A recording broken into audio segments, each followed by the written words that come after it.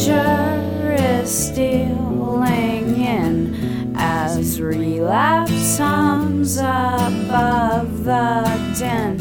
It's hard to know if this will be the day when you give in. Give in.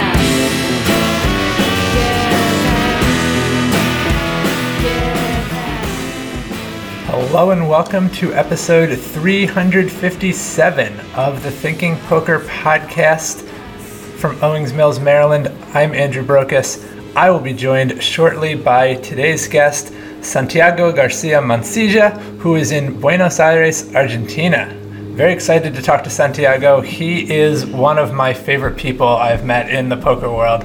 Absolute delight to be around, absolute delight to talk to, and one of the most knowledgeable people probably in the world about poker books. The author of a poker book himself, Cuentos y Relatos, which is unfortunately available only in Spanish. Hopefully we can get that translated into English, but I believe it translates to something like stories and tales or something like that. And it is exactly what it sounds like. It's a book of short stories of fiction, but many of them based on real events related to poker. He actually is the co-author of that book, so we'll talk some about that. Santiago is also part of the Poker Logia team, which covers live poker events in Argentina and elsewhere. He's been doing that since 2009. He provided live coverage of the WSOP main event in 2015 and also 2019, which is when I met him. And just a great all-around guy, and I look forward to introducing him to you later on the show.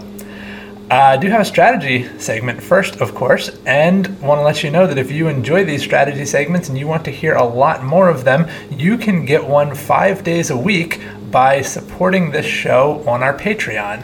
Patreon.com/thinkingpokerdaily. That's patreon.com/thinkingpokerdaily, and you can get access to up to 5 strategy segments from some combination of myself, Nate Mavis, and Carlos Welch each week, and also support the podcast while you are doing it. So greatly appreciate all of you who have done that already. If you haven't, I encourage you to go check that out. I think it's a great value for you and is definitely useful for us in order to keep the free show going.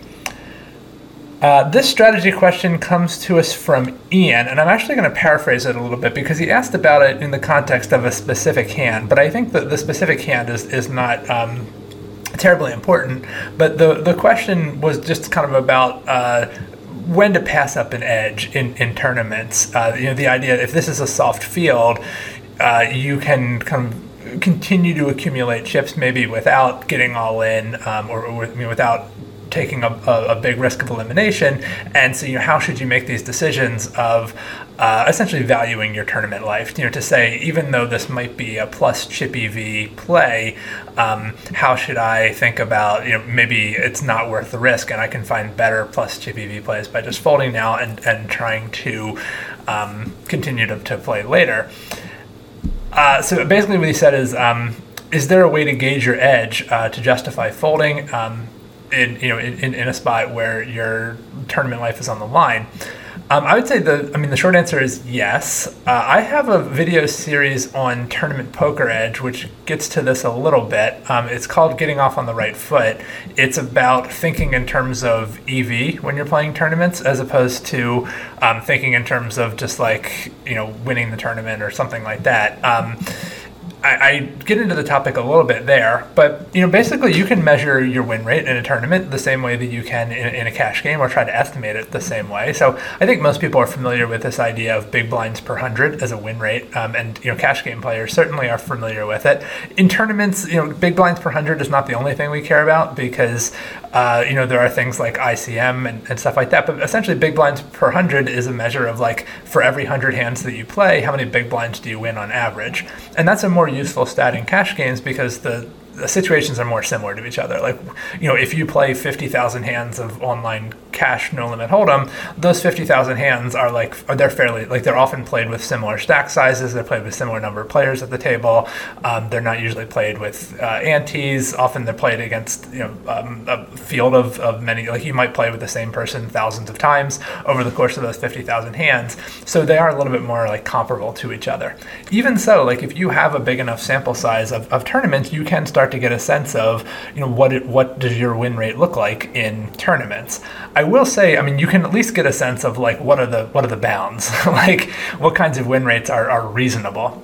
And I think this is where this is really what we're interested in anyway. I think one thing that happens a lot in tournaments is people get into spots, and rather than trying to figure out the actual EV of, like they're facing, they raise and then somebody jams on them, and like rather than trying to actually figure out the EV of the call, I think it's frankly, it's kind of a lazy approach. They'll just kind of shrug and be like, well, I don't want to risk it. I can accumulate chips more. I have an edge, so I don't want to risk getting eliminated. I'm just going to fold this.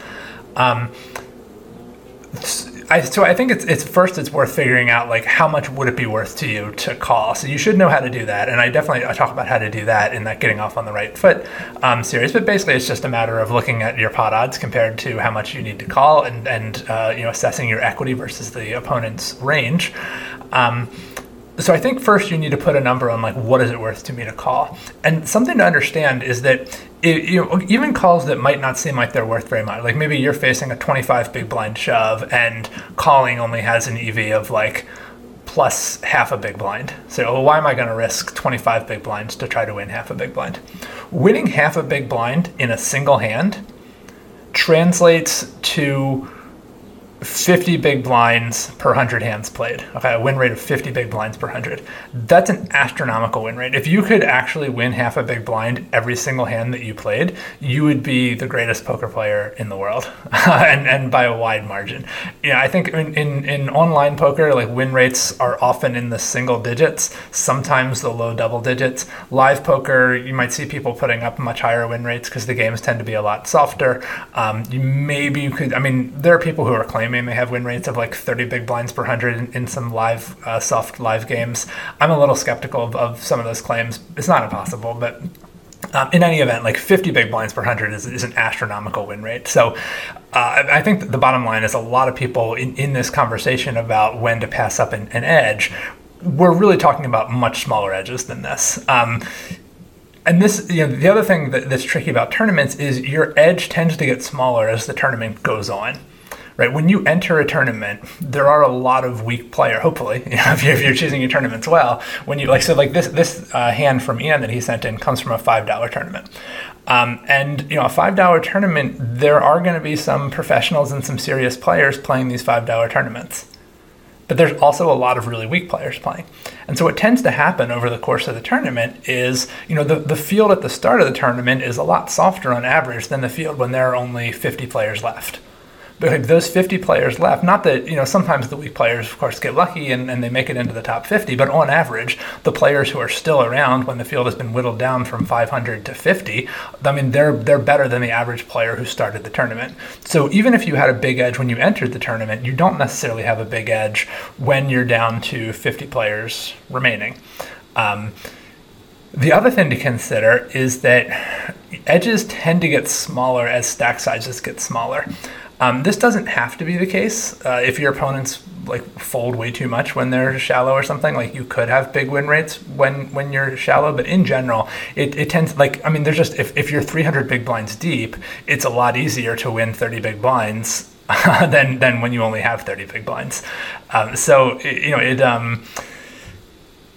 I think it's also easier for your opponents to play somewhat correctly when they're shallow, which again, like if they don't do that, if they are absurdly too tight and they're just blinding themselves down, like you can have pretty big win rates even when you're shallow. But in general, it's pretty easy to just look up the right play or kind of intuit the right play when you're shallow, or a play that is close to right, where your opponents aren't going to be making massive mistakes when they only have 15 or 20 big blinds left, the way they might, at the start of a tournament when they have two, if they just, Just imagine a really bad strategy of going all in blind. When you're 200 big blinds deep, a strategy of going all in blind is a massively losing strategy. When you're 20 big blinds deep, it's still not good, but you're not losing anywhere near as many big blinds as you are when you're 200 big blinds deep. So just in terms of big blinds per 100, your win rate tends to get lower as the tournament goes on. So the bottom line is, I think a lot of people drastically overestimate how much continuing to survive in the tournament is going to be worth to them. Because they overestimate their edge relative to the field. They think about it in terms of what was my edge at the start of the tournament rather than what is my edge going forwards, against the field that now remains. And also are not thinking about how difficult it is to have a big edge when you're down to only like 15 big blinds. And if you have... like a tool like Poker Tracker, you can use filters to look at your win rate by stack size. The only problem with doing this is that it's going to break it down into like 20 different tiers of stack sizes. And once you do that, even if you started with a big sample size, like you start with a 100,000 hand sample size, once you break that down into 20 tiers, you're often going to have only like 5 or 10,000 hands at each stack size. So you still, even with a big sample size to start, you don't necessarily have a big sample size for each stack size. So it can be pretty difficult to get like hard data on what your win rate looks like here. And that's why I'm not really concerning myself with how to measure your exact win rate. I'm more just telling you like what kinds of win rate. Like I think you should probably just assume your win rate is somewhere between 0 and 10 big blinds per 100. Or maybe, I guess for many people it's going to be negative, which is a separate question. But if we're assuming that if we're assuming that you are a winning player in the field, your win rate is going to be somewhere between 0 and 10. So the kinds of edges that you should be thinking about passing up are small, like truly small, like a tenth of a big blind small. We're not talking about folding, when I could make one big blind by calling here, but I'd rather fold and wait for a better spot. Now, sometimes there are reasons to think. So none of this is taking into account like ICM or this is only about your future edge. It's not about, there are separate reasons to care about survival in tournaments, which have to do with the payout structure of tournaments and that there's kind of a penalty for getting first place. Like you win all the chips, but you don't win all the money, as David Sklansky would put it. And like that's a separate reason to value your survival. But just thinking of it in terms of win rate, we're not talking about folding when you have something like an edge of half a big blind. So I think the most important step here is just having an intuitive, like you don't want to just use I want to survive as a proxy for, I'm just not ever going to make the call or I'm not ever going to take the risk. Like taking risks is very often correct in tournaments.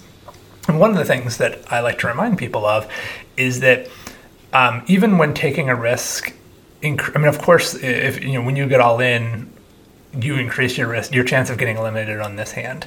The thing is, if it's plus EV for you to get all in and you don't do it, or plus EV for you to risk a lot of chips and you don't do it, then you don't have those chips later. Like, making plus EV gambles, like this is, poker is a gambling game. It is a game of skill, but it also involves gambling. So you're not going to be able to just like keep accumulating chips without risk. You do have to take risks in order to accumulate chips. And if you don't take those risks, you don't accumulate chips, which is also risky because then it means you don't have chips later in the tournament. You get blinded down, you get a run of bad cards, you get a bad beat. Even if you get aces, you get all in pre-flop, sometimes you get sucked out on, or sometimes you get kings and someone else has ace. Like there's lots of ways that you can lose chips in essentially unavoidable situations in tournaments. And the way that you protect yourself against that risk is by accumulating chips so that you have, so like when that stuff happens, it doesn't cost you your tournament life. So what you're really doing when you pass up an edge, you're kind of kicking the can down the road. You're saying, I'm not going to get eliminated now. I'm going to decrease my chances of getting eliminated now, but I'm going to increase my chances of getting eliminated later because I'm not going to have the chips that I could potentially win from making this plus EV investment. So I really think that the big mistake a lot of people are making is it's not so much, how to gauge your edge in the future. It's about how to gauge your edge in the current spot, and that math is not difficult to do. It just involves an equity calculator and playing around a little bit with ranges. I guess the other thing that people struggle with in this situation sometimes is not knowing what range to put an opponent on. which is reasonable. Like you don't know, like that's why poker is tricky. Not only do you not know your opponent's hand, you don't even necessarily know the range of hands with which they would make a play. So what I encourage people to do when they're using equity calculators is to consider multiple possible ranges. Like, I think if you're thinking about, okay, let's suppose, I've raised from the button and the big blind has gone all in, and I'm thinking about whether I should call with like king, queen. I would encourage you to start with like a worst case scenario range for the big blind. Say, like, this is the absolute tightest I think this player might be, or I think like a reasonable player in the big blind might be. This is like an example of a tight shoving range. If king queen is still a call, even against the tight shoving range, then you're done. Like, that's, it only gets better for you if you make that player's range wider. So if it's a call even against the tight range, that's all you need to do. If it looks like calling would not be plus EV against the tight range, then you can continue to experiment. You can say, okay, well, so that's like the worst. If I have a reason to believe this is like a super tight player, then it would be correct for me to fold the king queen in this situation. Now let's think about, what if this is like, what about a best case scenario? Like, what's the widest I think a reasonable player might shove here? And then look and see, is calling with king queen plus EV? And if the answer is no, then now you can say, okay, well, then it's just definitively a fold. Like, basically, no matter who I'm against, it's going to be a fold. Often it's going to end up being somewhere in between. Like, it's a fold in the worst case scenario, it's a call in the best case scenario, and then you want to continue to fiddle around with it and see, like, what are the things that really affect your EV or really affect your equity. And what you're going to find is that a lot is going to hinge on like whether or not you put hands like king jack and queen jack in the player's range. A hand like ace jack, you're not too far behind. A hand like pocket sixes, you're not too far behind. A hand like jack 10 suited, you're not too far ahead. So none of those hands is really affecting your equity that much. What's really affecting your equity is hands like ace king and ace queen that dominate you, but of course the player's going to be shoving those. And then also hands like king jack and queen jack that you dominate.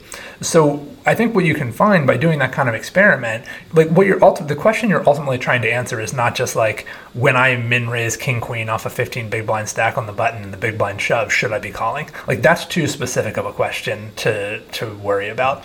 You want to get a broader sense of like, how do I figure out, like, what if I have 14 big blinds? What if I have 13 big blinds? What if I raise from the cutoff? What if it was a small blind who shoved? Like, you need to be prepared for all of those situations, and you can't just memorize calling ranges for every single one of those spots. You need to get an intuitive sense of like, how do I make this decision on the fly? And so what you'll find by doing that kind of work is that like, the really central question to ask yourself, if you can say, okay, this player is definitely shoving the hands that dominate me, in order to make up for that, I also need the player to be shoving the hands that I dominate. So the question you'd want to ask yourself is this player shoving hands that I dominate, and how many? So when you have king queen, you're asking yourself, well, is he shoving king jack? Is he shoving queen jack? If you're thinking about calling with king jack, then you need to ask yourself, is he shoving queen jack? Is he shoving jack 10? Is he shoving king 10? Again, it's like, you need to look for the hands that you dominate, and that very often is going to determine your whether or not you should call. So yeah, I think a lot of people don't really know what to do with an equity calculator, or like how to use one. And I think, similar to a solver, you want to use it as a tool for conducting experiments. It's not about just trying to solve one given situation. It's about trying to understand, trying to like derive some useful heuristic about making poker decisions that'll help you in a lot of different spots. It's not just about trying to solve one specific spot. And when you're actually playing and you have to make these decisions about valuing your survival and when to take risks, you want to the best of your ability, and these are going to be very rough estimates, but you do want to try to estimate, what is it worth for me to call here, and also what will my edge be if I fold. How many hands am I likely to play after? Like, if you think like essentially you're going to be able to survive another like 50 hands or something by folding, and you know that your win rate is 10 big blinds per 100, you can expect that you're going to win 5 big blinds in those next 50 hands. I mean, maybe that's like another way of of thinking about it. Like, you're expecting to win a certain amount every single hand that you play. But again, like, that number does get lower as the tournament goes on, which I think is an important thing to understand. Okay, so covered a lot of ground there. Hopefully that made sense and contained some information that was useful to everyone. Thank you, Ian, for the interesting question. Thank you, everyone, for listening. Again, please do support the show. Patreon.com/thinkingpokerdaily. You'll get daily strategy segments, as the name suggests. And now, please enjoy my conversation with Santiago Garcia Mancilla.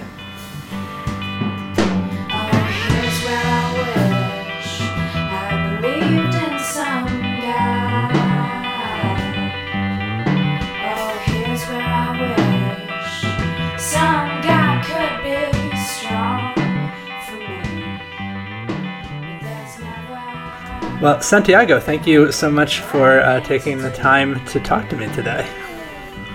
Thank you, Andrew. It's my pleasure to be here. You're one of my favorite podcasts and favorite poker authors. You are one of my favorite poker media personalities. That's a lot for me. Thank you.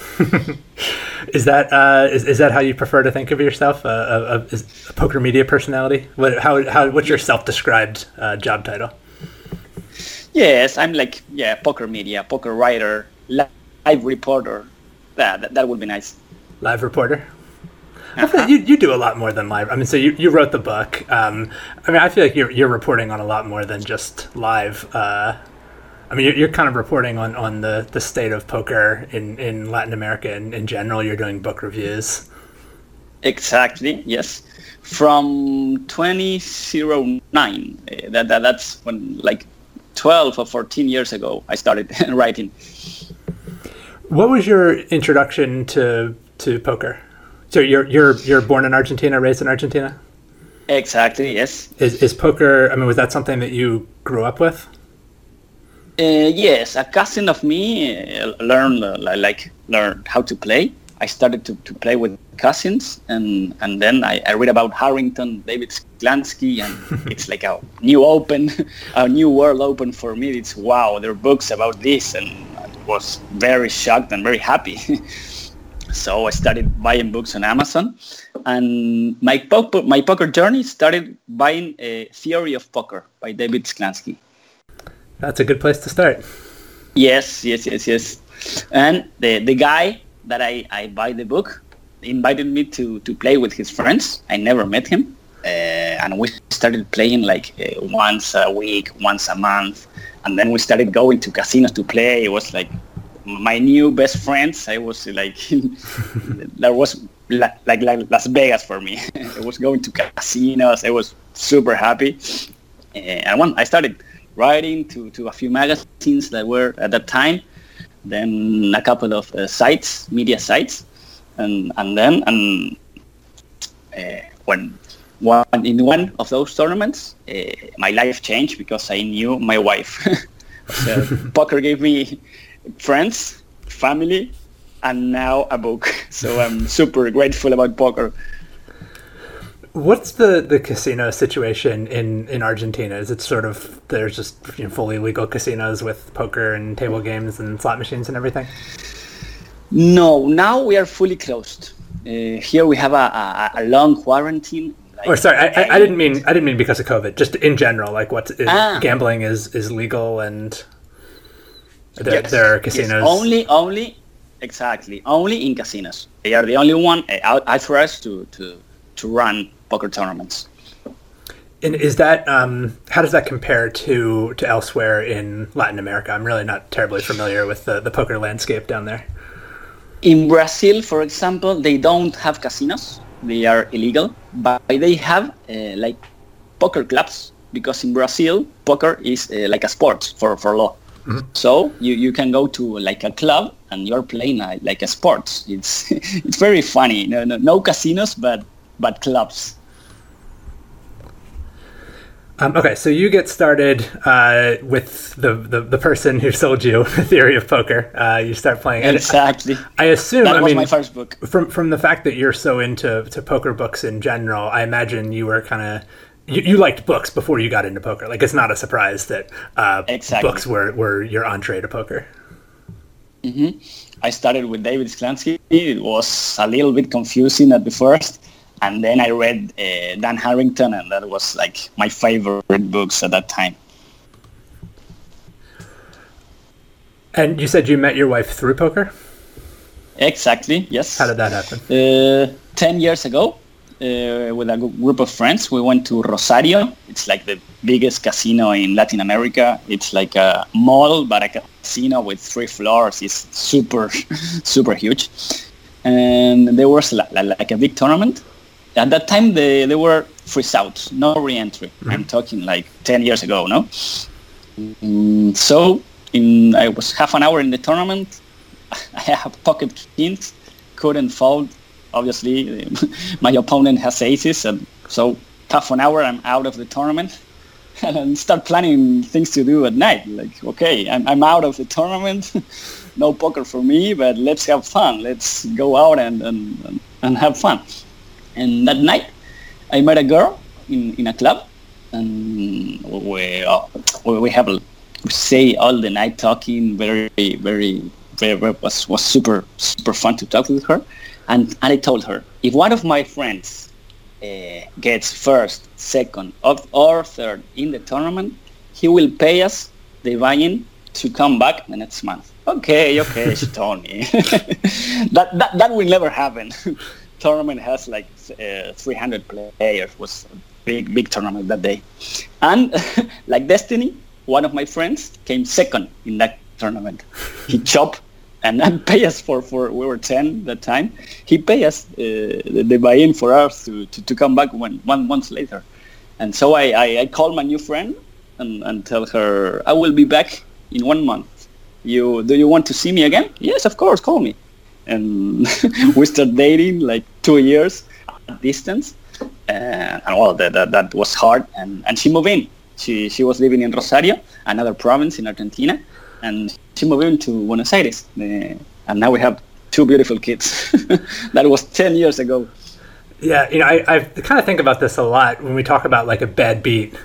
You really don't know exactly whether you got lucky. Like in running those kings into aces may well have been the most lucrative hand of poker you ever played.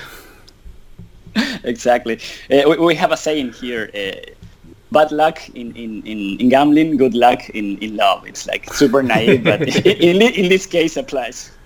I think I remember hearing a story also about a guy. I think it was like the final table bubble, the main event or something. He was having chest pains, but of course it's like huge money, so he didn't like leave and go to the hospital or whatever. And then he ended up, I don't know, it was a bad beat or something happened. Something kind of unlucky happened, and he got eliminated.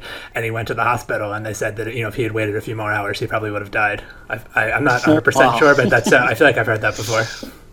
Yes, maybe. Yeah. Impressive. Yeah. Well, in this world of live reporting, I heard super stories, great stories all the time. Yeah. And I enjoyed so much about Las Vegas. You hear stories of.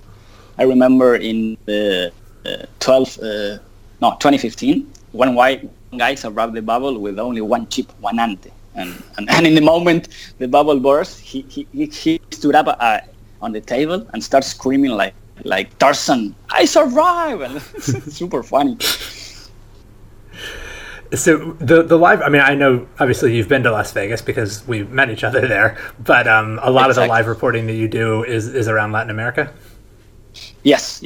I started here in Argentina, and it's a hard profession. I think maybe this is a good opportunity to tell the poker players, respect the live reporters, help them, because they are like 12, 14 hours.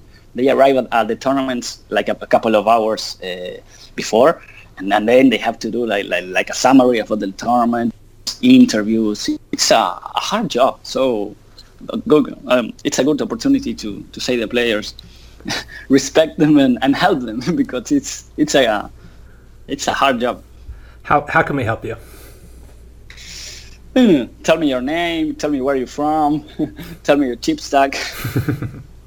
Be nice. There are many good things to help them. It sounds like you enjoy. I mean, despite the long hours and everything, I can hear passion in your voice when you talk about it. Yes, of course. It's hard, but yes. And it's funny because when in Argentina you have tournaments all around the provinces, no?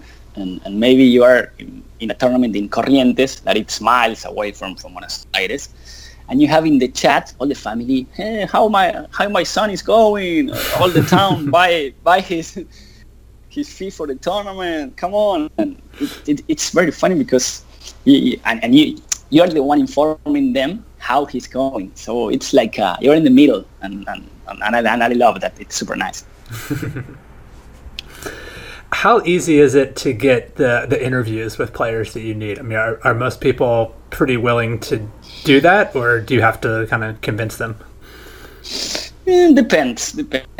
Mostly, yes, they have no problem. But there are some cases that they don't want to know that they are playing the tournament. And it's funny because if you win the tournament, your picture will be in all the media sites. So why are you playing this tournament in secret?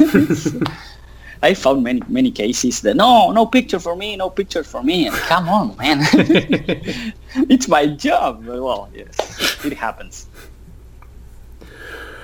What? So I mean, you talked about starting with Theory of Poker and the Harrington books. Have books continued to be? I mean, for your own poker playing, have they continued to be the way that you're improving as a player? Yes. I want to not only reading books, seeing videos, listening to podcasts, listening to interviews, watching other tournaments. It's like a mix. But the one that I enjoy most it's poker books, and I love that you have strategy books, you have bios, you have novels, you have personal experiences, there are plenty of books. I have to recall I did like the first Poker Goat of poker books to another podcast, and it was a hard job to select only 64 books because there are many of them. I know there are some other poker book fans out there, but you are certainly the biggest collector of poker books that I know, and kind of the most knowledgeable about not just the mainstream like poker strategy titles, but like you said, the novels and biographies of poker players, and just kind of all the other media that's out there besides just the strategy books that are published by 2+2 or DMB and whatever. Exactly, because there's a big world out there, and for example, you have a very good bio. It's called Once a Gambler by Mika Antonen, an European player. That it's great. Or yesterday I finished reading a new novel that's called The Big Blind, about a nun playing poker. That's super funny and very entertaining. The nun has to play tournaments because the place where he's staying it's going to close. So he started playing tournaments and playing cash games, and dressed as a nun. So it's super funny. and maybe no one heard about that book because I'm always looking like new titles in Amazon to read. Yeah, I was going to ask you, what do you think are some of the most underappreciated poker books? Books that people listening to the show might enjoy, but probably have not heard of. Oh, tough choice. Let's go by subjects. Okay. Bios. I think the best one is the one about Stu Unger, One of a Kind. That's a classic. The Godfather of Poker by Doyle Brunson, Once a Gambler by Mika Antonen, Poker Brat about Helmut, and Life a Gamble about Mike Sexton. That are the best bios for me. If we go to novels, I think Shut Up and Deal by Jesse May, King of a Small World by Rick Bennett, The Only Way to Play It by Peter Alson, A Poker Story, Greg Winnick. What more? For the Spanish listeners, Under the Gun by Diego Dueñas. It's a guy from Venezuela. It's the first novel in Spanish, so that's good.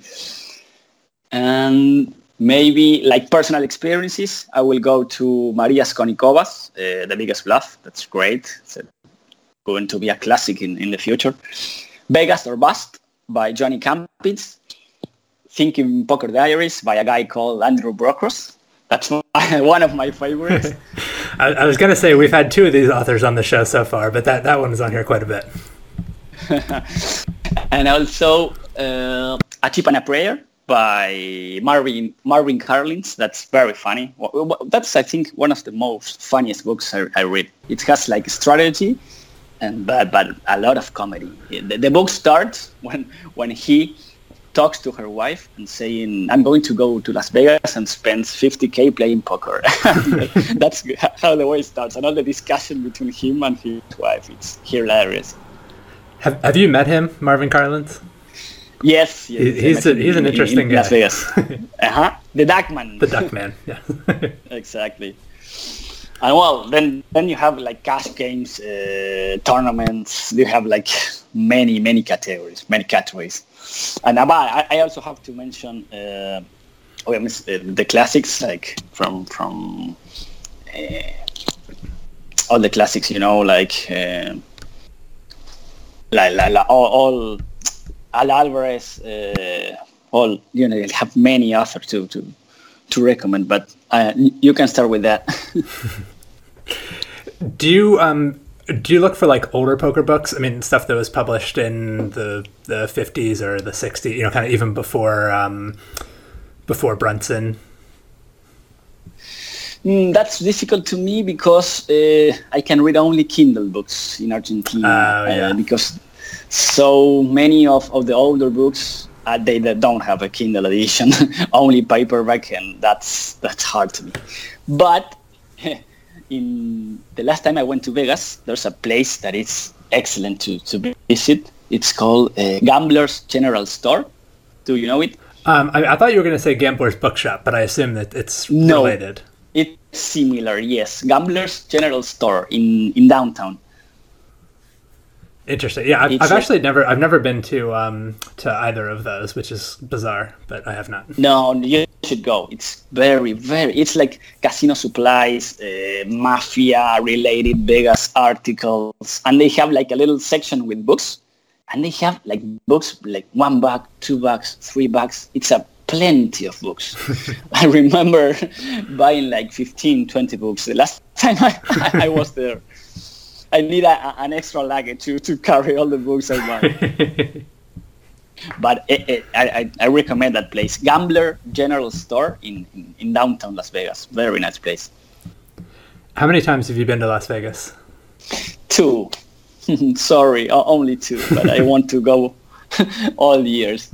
But well, I depend on the sponsorships or in the media side that I work. We depend on that.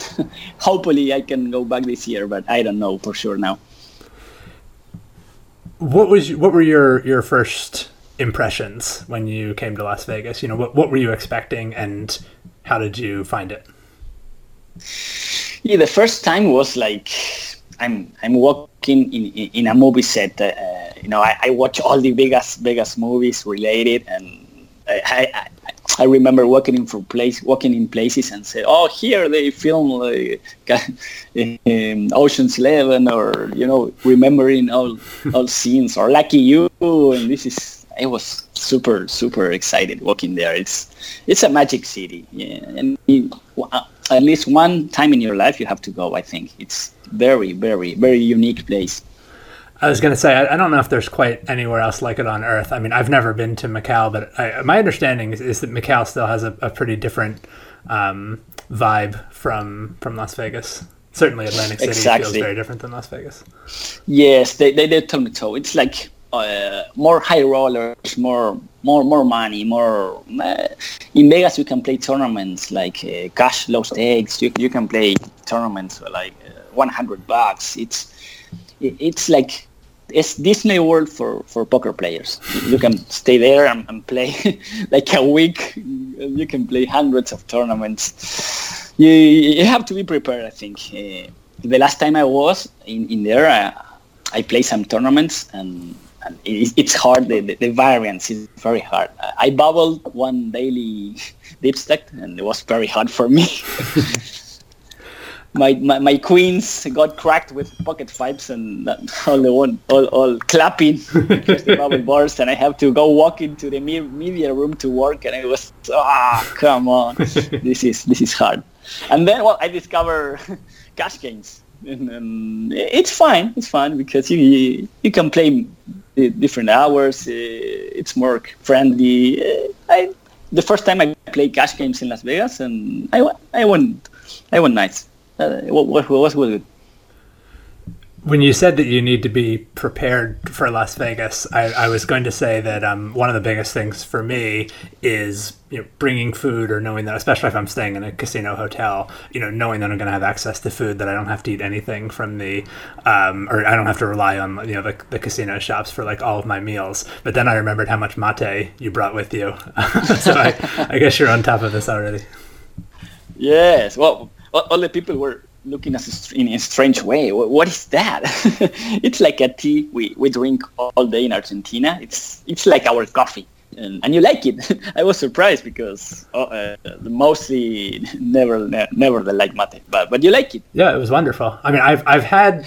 It's not too hard to find yerba mate in the U.S. these days, but I don't think it was nearly as good as what you brought. Because you had a whole presentation to it. You had a special cup for drinking it. You had a special straw. I could tell I was dealing with an expert. Exactly. Well, and now with COVID, the rules of mate change. Now it's one mate for one person. Right. So the next time I will bring two mates, one for me and one for you. No, but it gives you energy, and it's like a good friend of poker, especially in tournaments and cash games. When you are like 12 to 15 hours playing, mate, it's perfect. So when you see one mate, it's Argentinian or Brazilian or Uruguayan. Only 3 options. Yeah, it was very nice for me. When I guess it was maybe like day 4 of the main event. And it's always a challenge for me because I'm really not a late night person.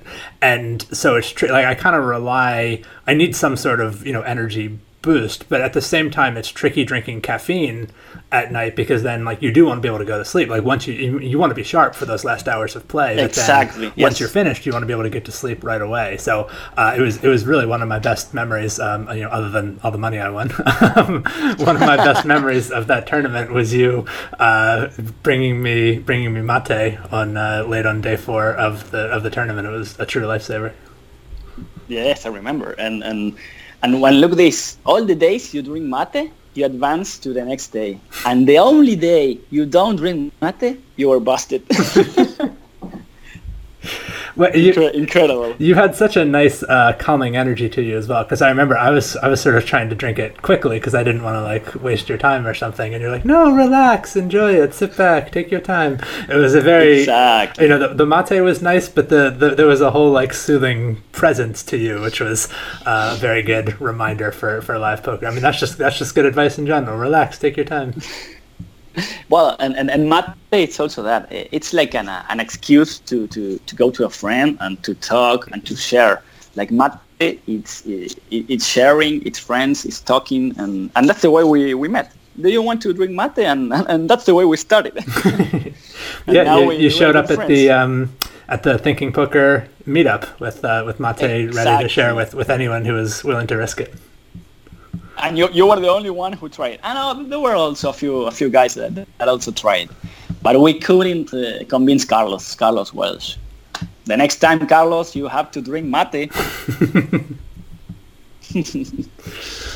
So what does your own poker playing look like? I get the sense you don't get to do as much of it as you would like because you're so busy with the media stuff.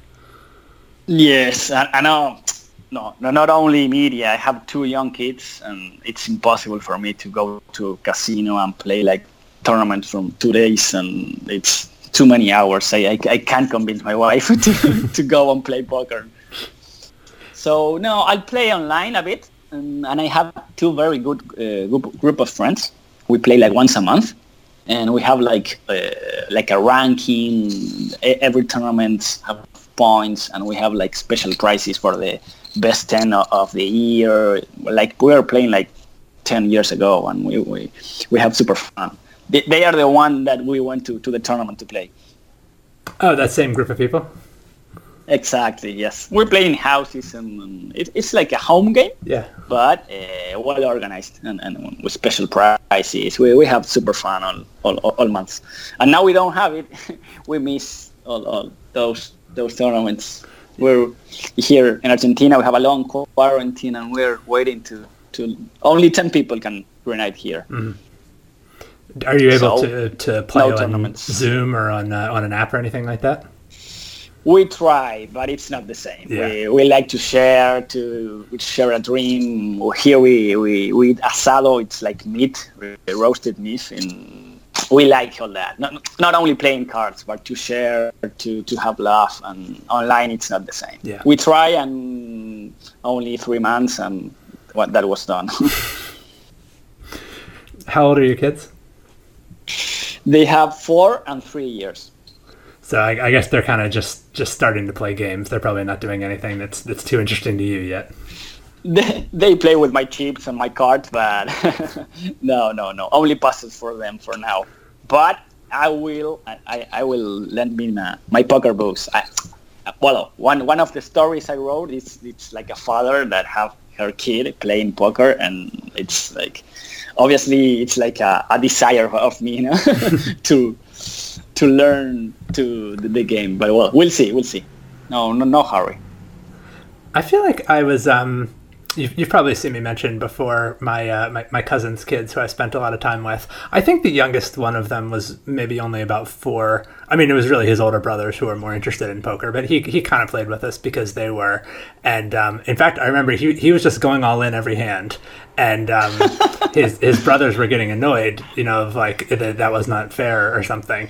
And I kind of wanted them to like see why that wasn't a winning strategy. So like, I was kind of hoping that they would like strike on the problem with that strategy, but they just got annoyed, which is actually how a lot of live poker players respond as well. A little maniac, like a super loose style. I like it. Yes, that has persisted as he's gotten older. Okay. So what compelled you to write a poker book of your own? Okay, well, I love poker books, and it was like a dream for me. I want to have my book, and so maybe I'm not a super player with a lot of experience, but I like to write like short stories or tales, and so I think we don't have any book in Spanish of short stories on poker, so this is the first one. I'm super proud of it, and all started with a journalist here in Argentina that have like a poker program in YouTube, and he writes on his Twitter like in short tales or short thoughts about poker. And I told him, hey, you should compile all these tales and make him a little book. His name is Matias Cesari from Neuquén in Argentina. And he answered me, come with me, and when we can do it together. That was last year, 6 months ago. We started writing. I passed him my short stories. He passed me, and like in 6 months, we have like 10 short stories from me and 10 tales from him. And we say, okay, we have it. Let's do it. And then happened something that was another time. It's like destiny, because Damien Salas from Argentina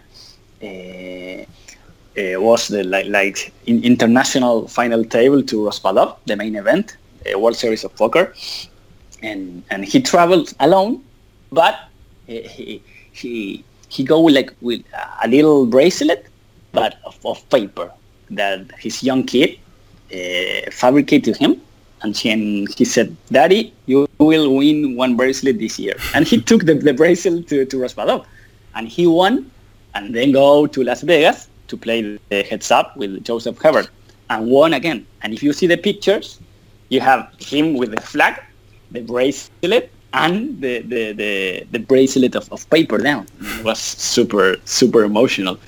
So I think I said, okay, I have to write about this. So I write a short story and sent him to Damien, and Damien loved the short story. He said, "Oh, you make me cry. I love it. The best gift you can make it." So I told him, okay, Damien, you love it. Write me an introduction for my book. So we have it in the book. It was like perfect for distribution, because I have a lot of people who knows me, but like a media. But having Damien on the book, it's great. It's super proud of that. How did you publish the book? Like, was it self-published or? Yes, exactly. Yes, I start reading short books, how to publish your book on Amazon in 1 week, and similar stuff. Now I have some help, like publishing for independent authors, and yes, all by we create like the social media channels for the book. We start to book famous players to read the book and have, okay, you like the stories, give me some feedback to put in the book. It was all by ourselves. And hear this, the day that the book was on Amazon live, I go out of my house and I see Damien Salas next to my house. And it was super incredible. I say, Damien, what are you doing here? Because he lives in Chascomús, like in miles away from Buenos Aires. And I said, and he told me he was looking to flats to invest. And so, how are the odds to meet you this day? It was incredible. I only meet him in Las Vegas or in poker tournaments, but that's it. Not at my house, the next door. It's like it's all meant to be, you know, like destiny. Okay, that was my book and my life with all poker books. Yeah. It all started with one poker book, and now it finished with my poker book. It's like a complete wheel. Well, hopefully it's not finished yet. Now, okay, by now. Yes, I hope it's the first one of many more. But yeah, we're started with this one. And the book is only in Spanish? Only Spanish for now. Yes. So someone told me you can translate to English, and we'll see. We'll know. First, start with the Spanish audience. It's named Cuentos y Relatos de Póker. You can find it on Amazon, and they have 20 short stories on poker. It's like a mix between real events and also a little bit of myself, but it's like a mix. One of the short stories is Bounders 2. I imagine Mike playing in Las Vegas, like the continuation of the movie, for example. That was nice. Do you think that there's anything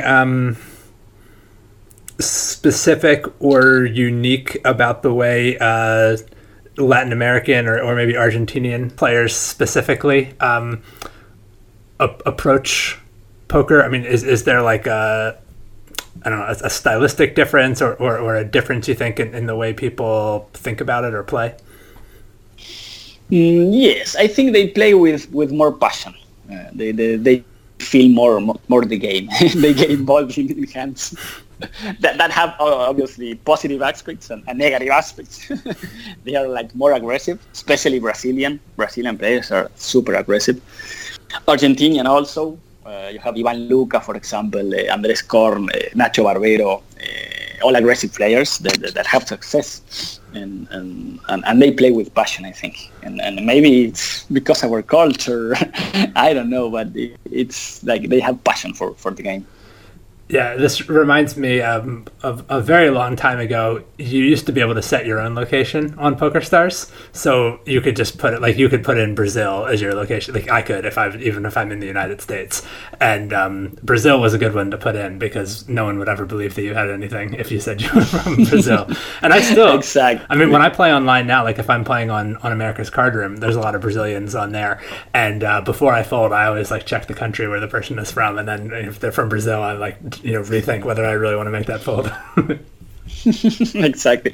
Well, and in live tournaments, for example, in Brazil, you will see that the players are, if one player is all-in, he stand up and start like shaking or shouting, "Come on, dealer, give me a 10, give me an ace," and you don't see that in American players. it's like a Latin energy. And from those is that players. more like socially acceptable there? Because I mean, I would say you do Yes. sometimes see it in the U.S., but people don't like it. You know, it's kind of, people are gonna, you know, some people might even yell stuff at you. Yes. Here it's like more common. More common. If they lose, it's very common. They go like saying bad words to the other player. That's very common. But only bad words. No violence. Only verbal violence. But yes. They throw the chips. Yes, that happens a lot. Who do you think are some of the underappreciated Latin American players, and maybe people who aren't well known outside of Latin America, who you think are kind of like very good or up and coming? Here we have a lot of them. For example, Uruguay, you have Fabricio González, Joaquín Melogno, another one. Here in Argentina, we have a lot of the three Blazer winners we have. They are three excellent players. I don't know if you know them. Ivan Luca, Andrés Korn, and obviously Damian Salas. That are now, like main event champion, but before this title, because perhaps you never heard of him. In Brazil, you have a lot of them. You have Akari, you have many players. No, I don't want to name them because I will forget a lot of them. But no, yes, we have many big players here.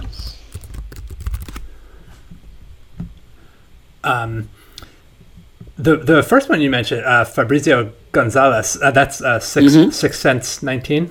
Exactly. Yes. Yeah, he has. I would say he is known. At least to me, he's known, but it's sort of notorious. He's I think been banned from PokerStars.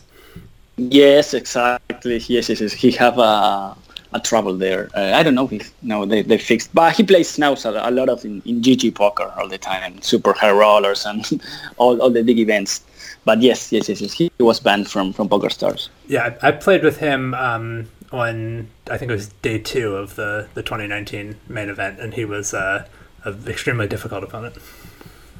Aggressive, I think. Yes. No? Yeah, he was in a lot of pots, which was, on the one hand, it is wrong. I think he was doing things that, at least with a good player at the table, were probably negative EV. They might have been good relative to other opponents at the table, but exactly. But they increase your variance a lot. So it's still having him behind me with a lot of chips, even knowing that he's making calls, and they might be calls that are bad for both of us and good for everyone else at the table. That's a thing that happens also. But it was just that knowledge of it was scary, because it's sort of I know he really could just kind of have anything and is aggressive enough that it didn't really end up happening because we weren't together for that long, but it is that knowledge of even though I know he's making mistakes, it's still scary having him there, because it's just creating the possibility that I lose it all.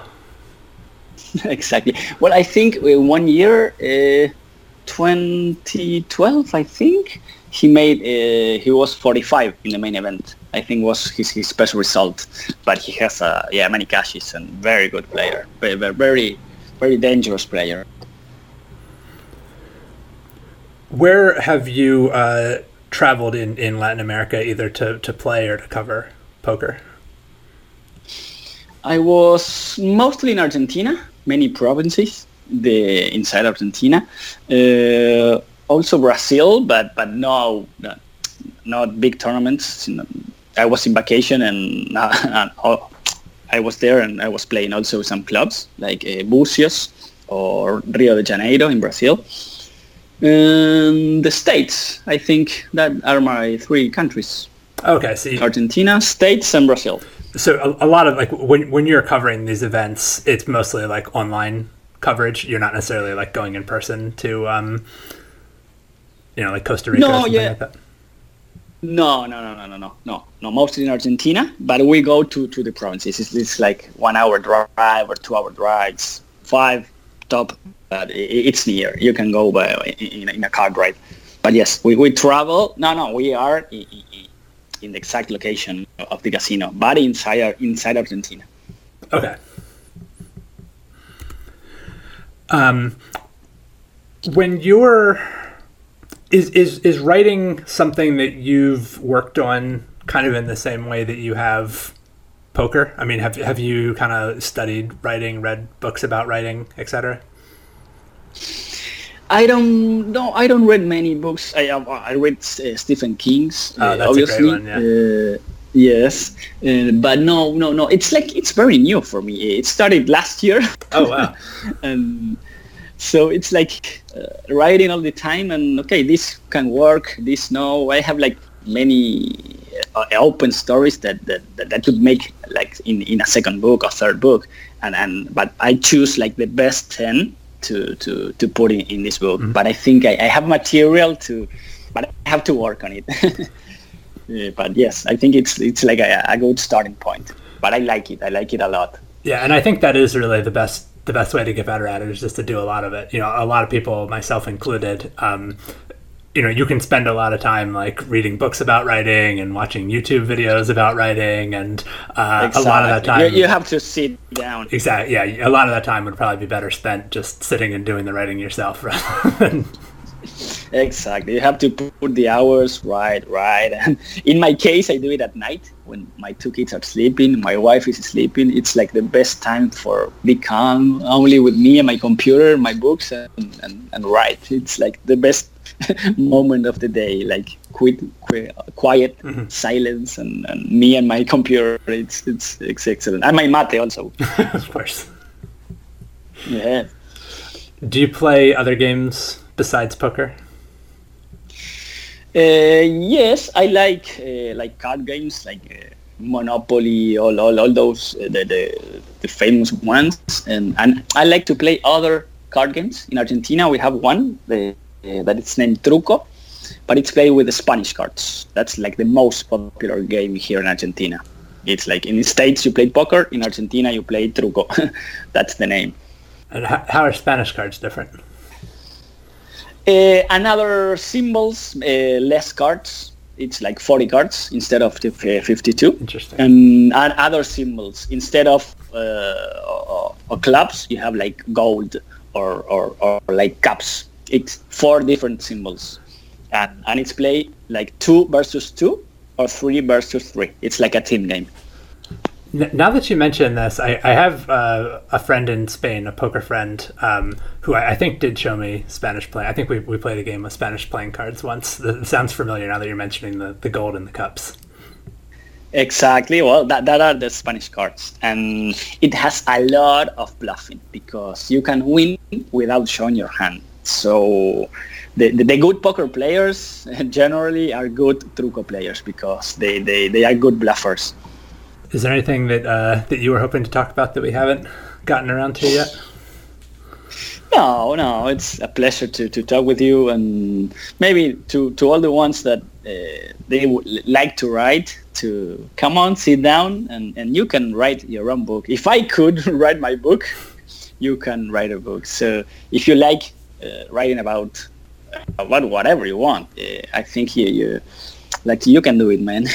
Sit down and write, because when you see the work done, when you have your book in your hands with the cover you designed and all the work done, like the feeling is super nice, and I like it a lot.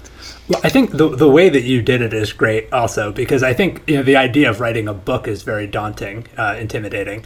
But writing a story, anybody can write a story, and exactly they can write. Yes. All you have to do is write lots of stories, and then you have a book. Exactly. Yes. No, and we found like a subject here that it's new, and that's good, because we have some strategy books in Spanish, mm-hmm. but we have 0 books on short stories. So it's like a good way to set up to the other poker players. So, here you don't have a strategy. You have entertainment. You have like a break from all the grinding, live or online. Like sit down, have a mate, and read a short story, only 100 pages. It's perfect to have a break from poker, but have a laugh. No, also I think it's nice. To all all the players listening that can read Spanish, come on, read cuentos y relatos de poker. That you will like it. Yeah, I mean, I think even in English, I'm only aware of one collection of short stories about poker, which is He Played for His Wife. Yes, exactly. Yes, and there is another one, like crime short stories on poker. Okay. It's Dead Man's, I think. Dead Man's Hand. That is a good name for Under the Gun was a good one also. I hadn't heard of that one, but that's a pretty obvious title. Yes, exactly. Well, that novel is great because it happens also in Venezuela, like rigged games and violence and mafia. It's very, very like the drama. It's very, very, very good. I recommend it also. Under the Gun. Yeah, I do think it's a little, I mean, obviously you have a better sense of this than I do, but how much of poker, literature and also movies and things tend to focus on that element of it, cheating or crime, yes. and obviously it's very dramatic, but I think that was one of the things that I liked about Peter Olson's The Only Way to Play It.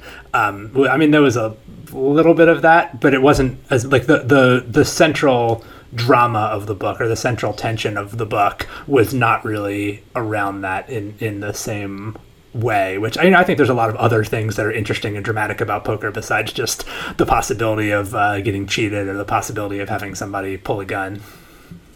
Exactly. Well, I think that novel is great. You have a mafia character, but it's like side in. It's not a main character. Mm-hmm. It's the players that play cash games. I think they will love the novel. It's very, very, very. I like it a lot. Yeah, and I think kind of the really central conflict in the book is probably between like the author and his wife, or maybe the author and his father. It's not exactly. It's not primarily about the crime or the cheating or anything. Mm-hmm. Yes, well, that happened a lot in the movie. It's a pity because we have very few good poker movies. Rounders, I think. I can name like 5 only good poker movies because they're all like all the drama. They are not real. Yeah, I should have asked you that. What are poker movies? Any recommendations there? What are the 5? Well, there is one that's called El Juego de Luna. It's Spanish. And it's very real. It's Luna's Game in English and El Juego de Luna in Spanish. If you can find them on YouTube or any website, it's very good, very real. It's and the main character is a girl. That was cool also. And there is another movie named Intacto. That it's not about poker, but it's about chance, like luck. People that maybe can have luck in their lives. It's very interesting. They make like super extreme games, like to cross a highway with their eyes closed, or make a race in a forest with their eyes closed. So they can survive the guys that have luck. It's very interesting. I remember when you were talking about or encouraging people, to write a book. One of the things that I find encouraging is just to walk into a bookstore because it can be if you read like great literature. I mean, you read some of the best books that have ever been written or something. It's very intimidating to think, I'm never going to write as well as Fitzgerald or something like that. But you walk into a bookstore and you look around and you're like, all these people wrote. I can write better than some of these people. Yes. You are absolutely right. Yes, exactly. And you can write about what you want or what you like. There are people who read books about any subject, so it can be poker related or can be something that you are good about, and you can make a short book about that, upload to Amazon and sell a few hundred copies and make some money extra doing something you want. So it's win-win, the situation. I like it a lot. Do you have any favorite books outside of poker, just about some other subject or novels or whatever that you like? Yes, I would recommend Carlos Ruiz Zafón, The Shadow of the Wind. It's a classic of Spanish literature. It's like it all happens in Barcelona in the 50s. It's great. It's one of my favorite books, and the author passed away last year, and it was the first time I cried when an author died. That a book, it was incredible. I found myself crying because my one of my favorite poker authors was dead. And another one, The Name of the Wind, Patrick Rothfuss. That one I've read. Classic. I can second that was excellent. We are waiting volume 3 for years. My patience is getting lost. Yeah, that book was recommended to me. It was actually the roommate, the Spanish friend that I mentioned earlier, who introduced me to the Spanish playing cards. His roommate recommended The Name of the Wind to me, and I had no idea that it was part of a trilogy. Even as I was reading it, I didn't know that it was part of a trilogy. And I finished it, and I was like, oh, there's more, like no. And then, so like more longer. The second one had already been published, or I think maybe it had just been published. So I read the second one, but then I've been waiting years for the third one. Exactly. I felt like it was sort of a cruelty that 10 years ago. Yeah. Yeah, it's a pity because such great books.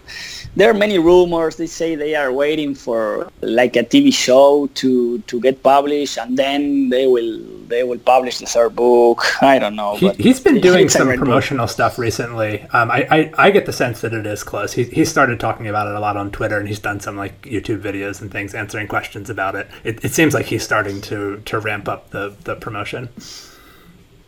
Oh, okay. I will pray for the third book. And another book I remember now, it's called Milagro en los Andes. You heard about the Los Andes tragedy, the plane that got crashed and stayed in the mountains? Yes. Well, there was a rugby team that survived like 90 days in the snow, and 2 of them go walking all through Chile to save their friends. It's a true story. And one of those two guys wrote the book Milagro en los Andes. It's Nando Parrado, his name. I think there is an English version. I think there's a translation, but it's great to read all what he was there in the mountains in first person. It's incredible. I thought that book was great also. For short stories, have you read Borges? Yes, of course. Yes, a classic here. Yeah, I figured. Labyrinth, I think, is fantastic. I haven't read all of his stuff. Exactly. I like Borges a lot. Well, an author in Argentina that I love, it's Eduardo Sacheri. He won an Oscar for The Secret of the Rice. I don't know if you've never heard it. El Secreto de tus Ojos, The Name of the Rice, won like Oscar for best foreign movie. And was one of his books. And he started writing short stories about football, about soccer. And it's great. I love him. Eduardo Sacheri. Awesome. Thank you. Anything else that you want to leave people with? No. The last thing, maybe turn off the television, stop watching Netflix, and read more books. We need people to read more books. I think all people are wasting their time on their smartphones, their tablets, their stupid games, their social media, and you can sit down and read a book. It's one of the biggest pleasures of the life, I think, and we need to have more people reading books. I think they're getting beside the books. Netflix and Disney and Hulu and all the apps going there, and I think we're wasting too much time on that. I think we need to read more, to do more sports, to connect more with other people, to our childs, to our friends. I think we need more human interaction, more real human interaction when this virus, of course, goes away. But if you can, like you with your nephews or with your cousins, I don't know. Yeah, no, I just went to see them. I just went to see them last week for the first time in a year and a half. It was very nice. Okay, that's nice. And see, we need more of that. I think that's the important thing.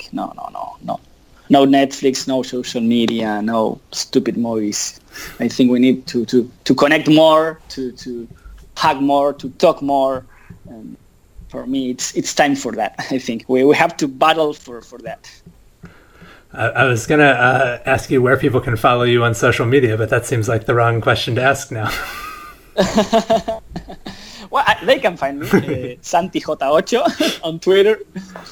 And well, I write in Pokerlogia also. That's the website. And you can find the book in Cuentos de Poker. Maybe in the future I will translate my short stories to English. If we have some sales, maybe we can do that. You never know. I don't think I'm good enough to translate, but if you want somebody to look at the translation after it's been translated and give you comments, I'll be happy to help. Okay, thank you. That's good to know. Well, it's so good talking to you again, Santiago. Hopefully we'll have a chance to see each other, if not this year in Las Vegas, then sometime soon. Exactly. And well, if you are planning to have some trip to Argentina, let me know, and we'll have some asados and some mate, and we have very good food here. That sounds good to me. Thank you, Andrew. Okay, take care, my friend. Really, really nice pleasure to talking to you. You as well. Bye-bye.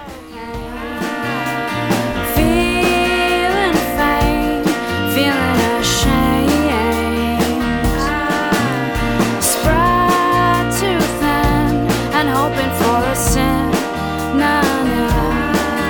for a word that could take away the pain. Sleepless nights, do I need some kind of pill? Or the devotion of a Carmelite, or the fair passage of a bill, and who will sign us into law? I know you won't.